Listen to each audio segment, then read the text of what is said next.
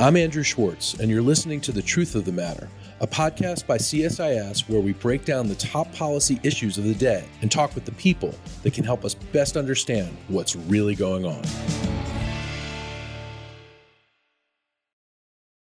To get to the truth of the matter about what's happening in Ukraine on the missile front, we have with us the missile man, Tom Karako of CSIS, who's the head of our missile defense project and who knows everything there is to know about missiles.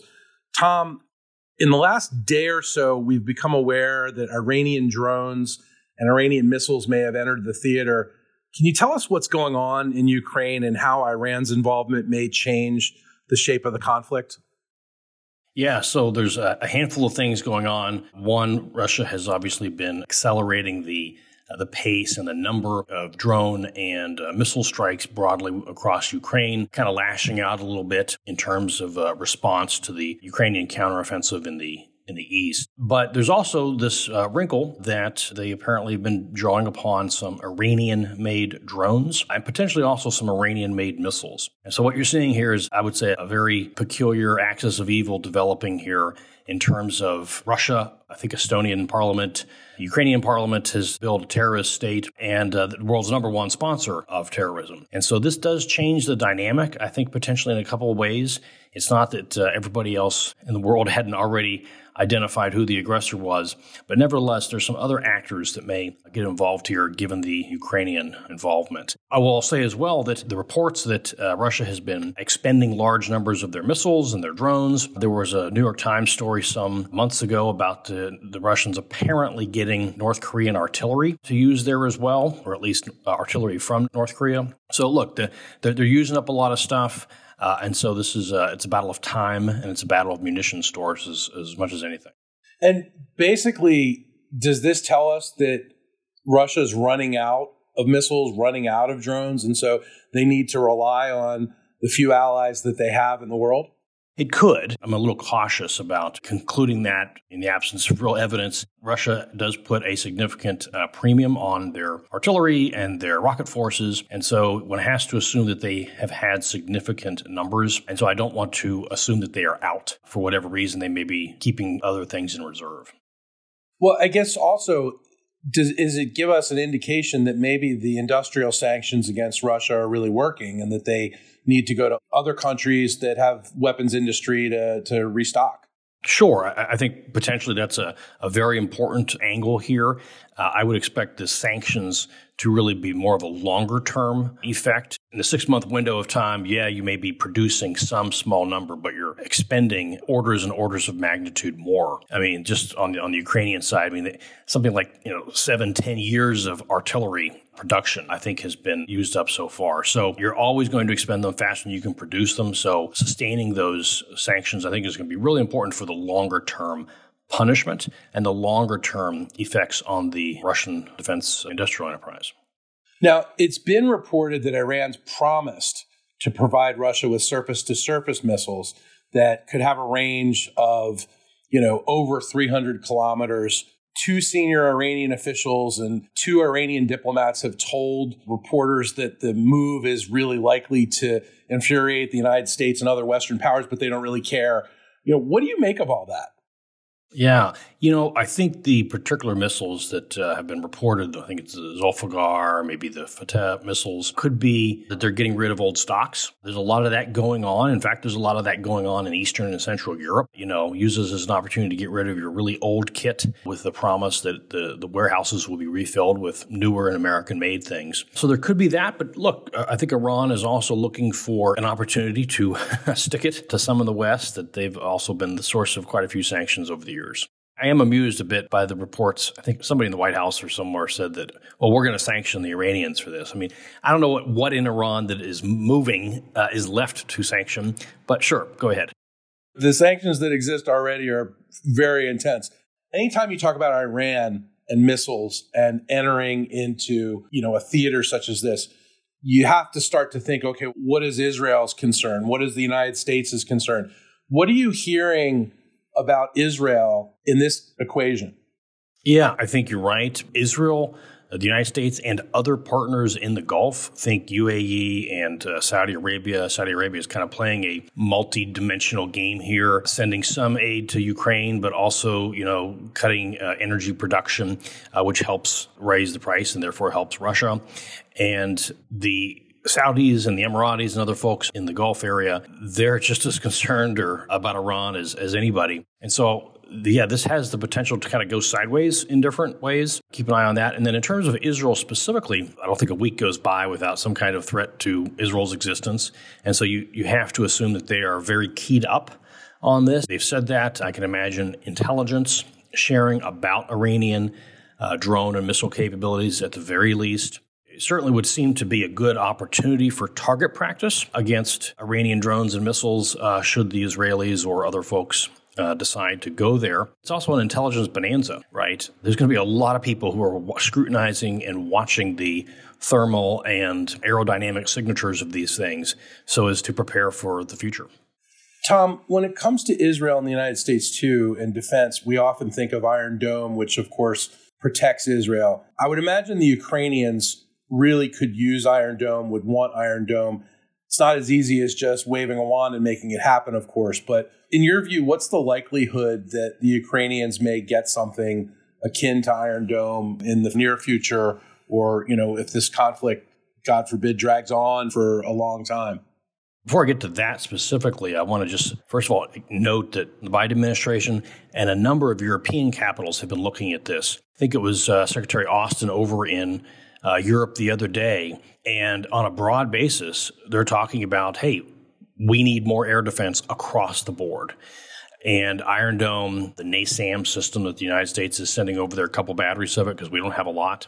The Ukrainians want every piece of air defense that they can possibly get their hands on, and they're begging anybody who has anything lying around to send it over, even if it's not, perfectly optimized for this set or the other. And so whether it be French air defenses, German, U.S., other folks in Europe, they want anything they can get their hands on. They have a Slovakian S-300. That's basically Slovakia's national air defense that got sent over early on. And, of course, reports of an S-300 that the U.S. was hiding in Huntsville, Alabama, has apparently also made its way over there. In terms of the Israel, look, they make some very capable air and missile defense systems. They have that reputation for a reason, and they are, good at keeping the cost down. In that respect, prioritizing capacity and proliferation of these defenses over the super high end that gets in the way of building a lot of them. And so Iron Dome has that reputation, understandably. President Zelensky has asked Israel many times specifically to send some of this stuff over. And in fact, I think just recently this week, they sent a letter to the Ministry of Foreign Affairs in Israel, again asking for it. I think it would be tremendous if Israel either decided to do that or at least at minimum decided that maybe they shouldn't be blocking other third parties who have acquired Iron Dome or acquired other capable Israeli systems from sending them on. Israel's in a tough neighborhood. They've got to, of course, steward their resources just as we steward our Patriots, and we're not going to be sending those over. So it's understandable that they want to retain them. But at the same time, they're not really supplying any military aid whatsoever.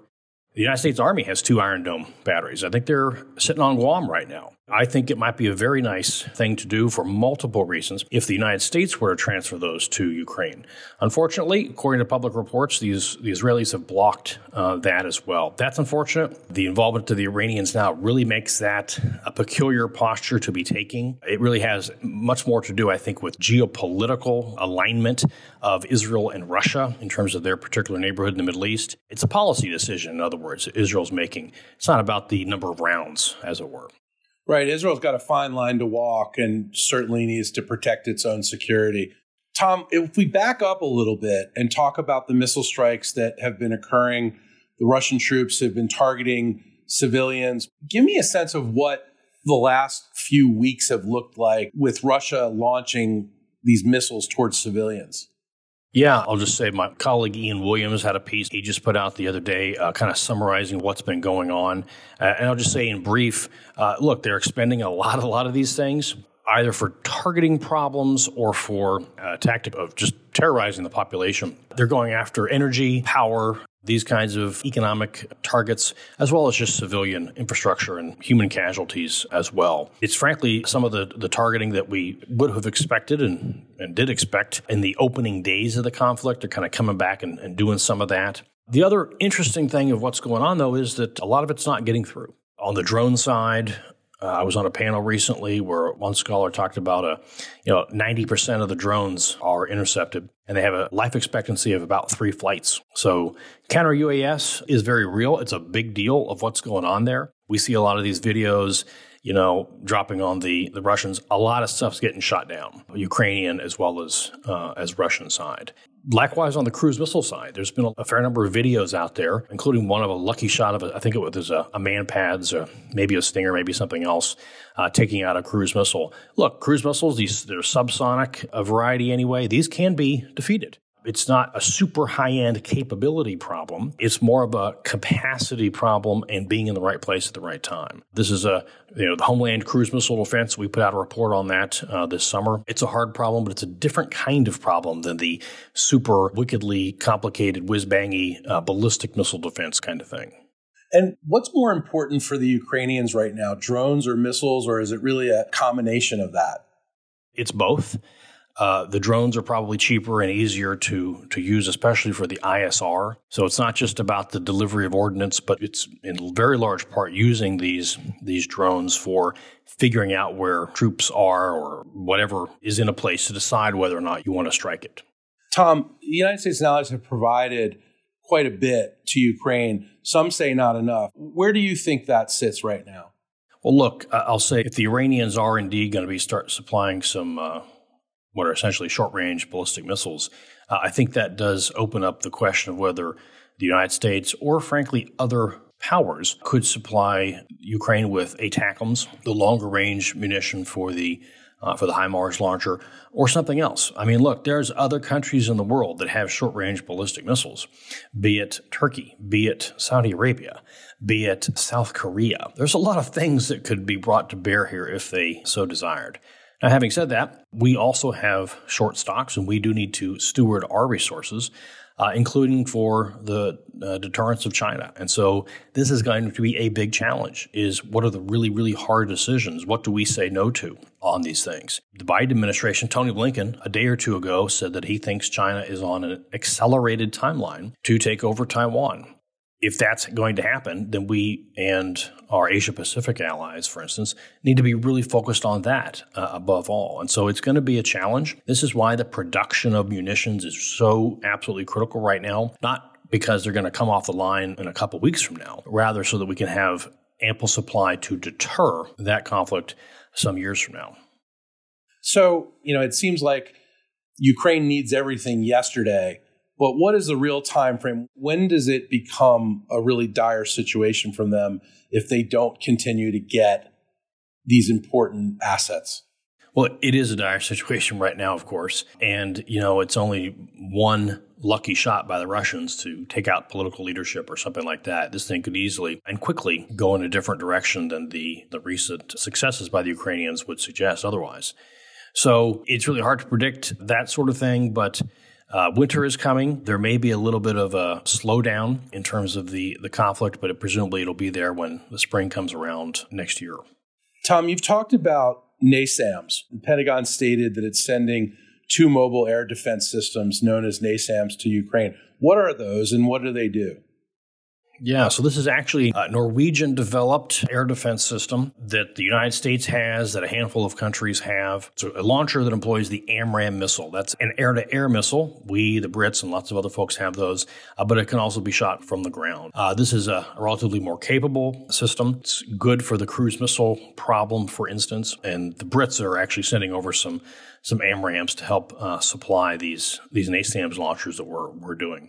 The challenge, of course, is I think we're only sending 2 of them. Again, it's back to capacity. Ukraine is a big country. That means that they're going to be vulnerable in many, many places. The defended area of these things is quite limited. And so, again, it's about capacity. Going forward, what can we expect to see from Russia in terms of cruise and ballistic missile launches? We'll certainly be on the lookout for more of the same, whether it be the Iskanders that they've been doing over these months, the Calibers and the KH-101s, cruise missiles. And then if they get these Iranian stores, or perhaps North Korean, that's potential as well. At some point, though, they're going to run out, like you say. And so then it may just become a protracted land battle again. But that, frankly, is where the fires on the Ukrainian side are going to be so important. After the Stinger and the Javelin, perhaps, the biggest star of the conflict is the HIMARS and the multiple launch rocket systems, the MLRS. They've been just wreaking devastating havoc on the Russians. So maintaining the munition supplies so they can continue to do that, I think is going to be absolutely critical. Well, Tom, thank you very much for all this insight. We really appreciate it. All right, Andrew, great to see you. If you enjoyed this podcast, check out our larger suite of CSIS podcasts. From Into Africa, The Asia Chessboard, China Power, AIDS 2020, The Trade Guys, Smart Women, Smart Power, and more. You can listen to them all on major streaming platforms like iTunes and Spotify. Visit csis.org/podcasts to see our full catalog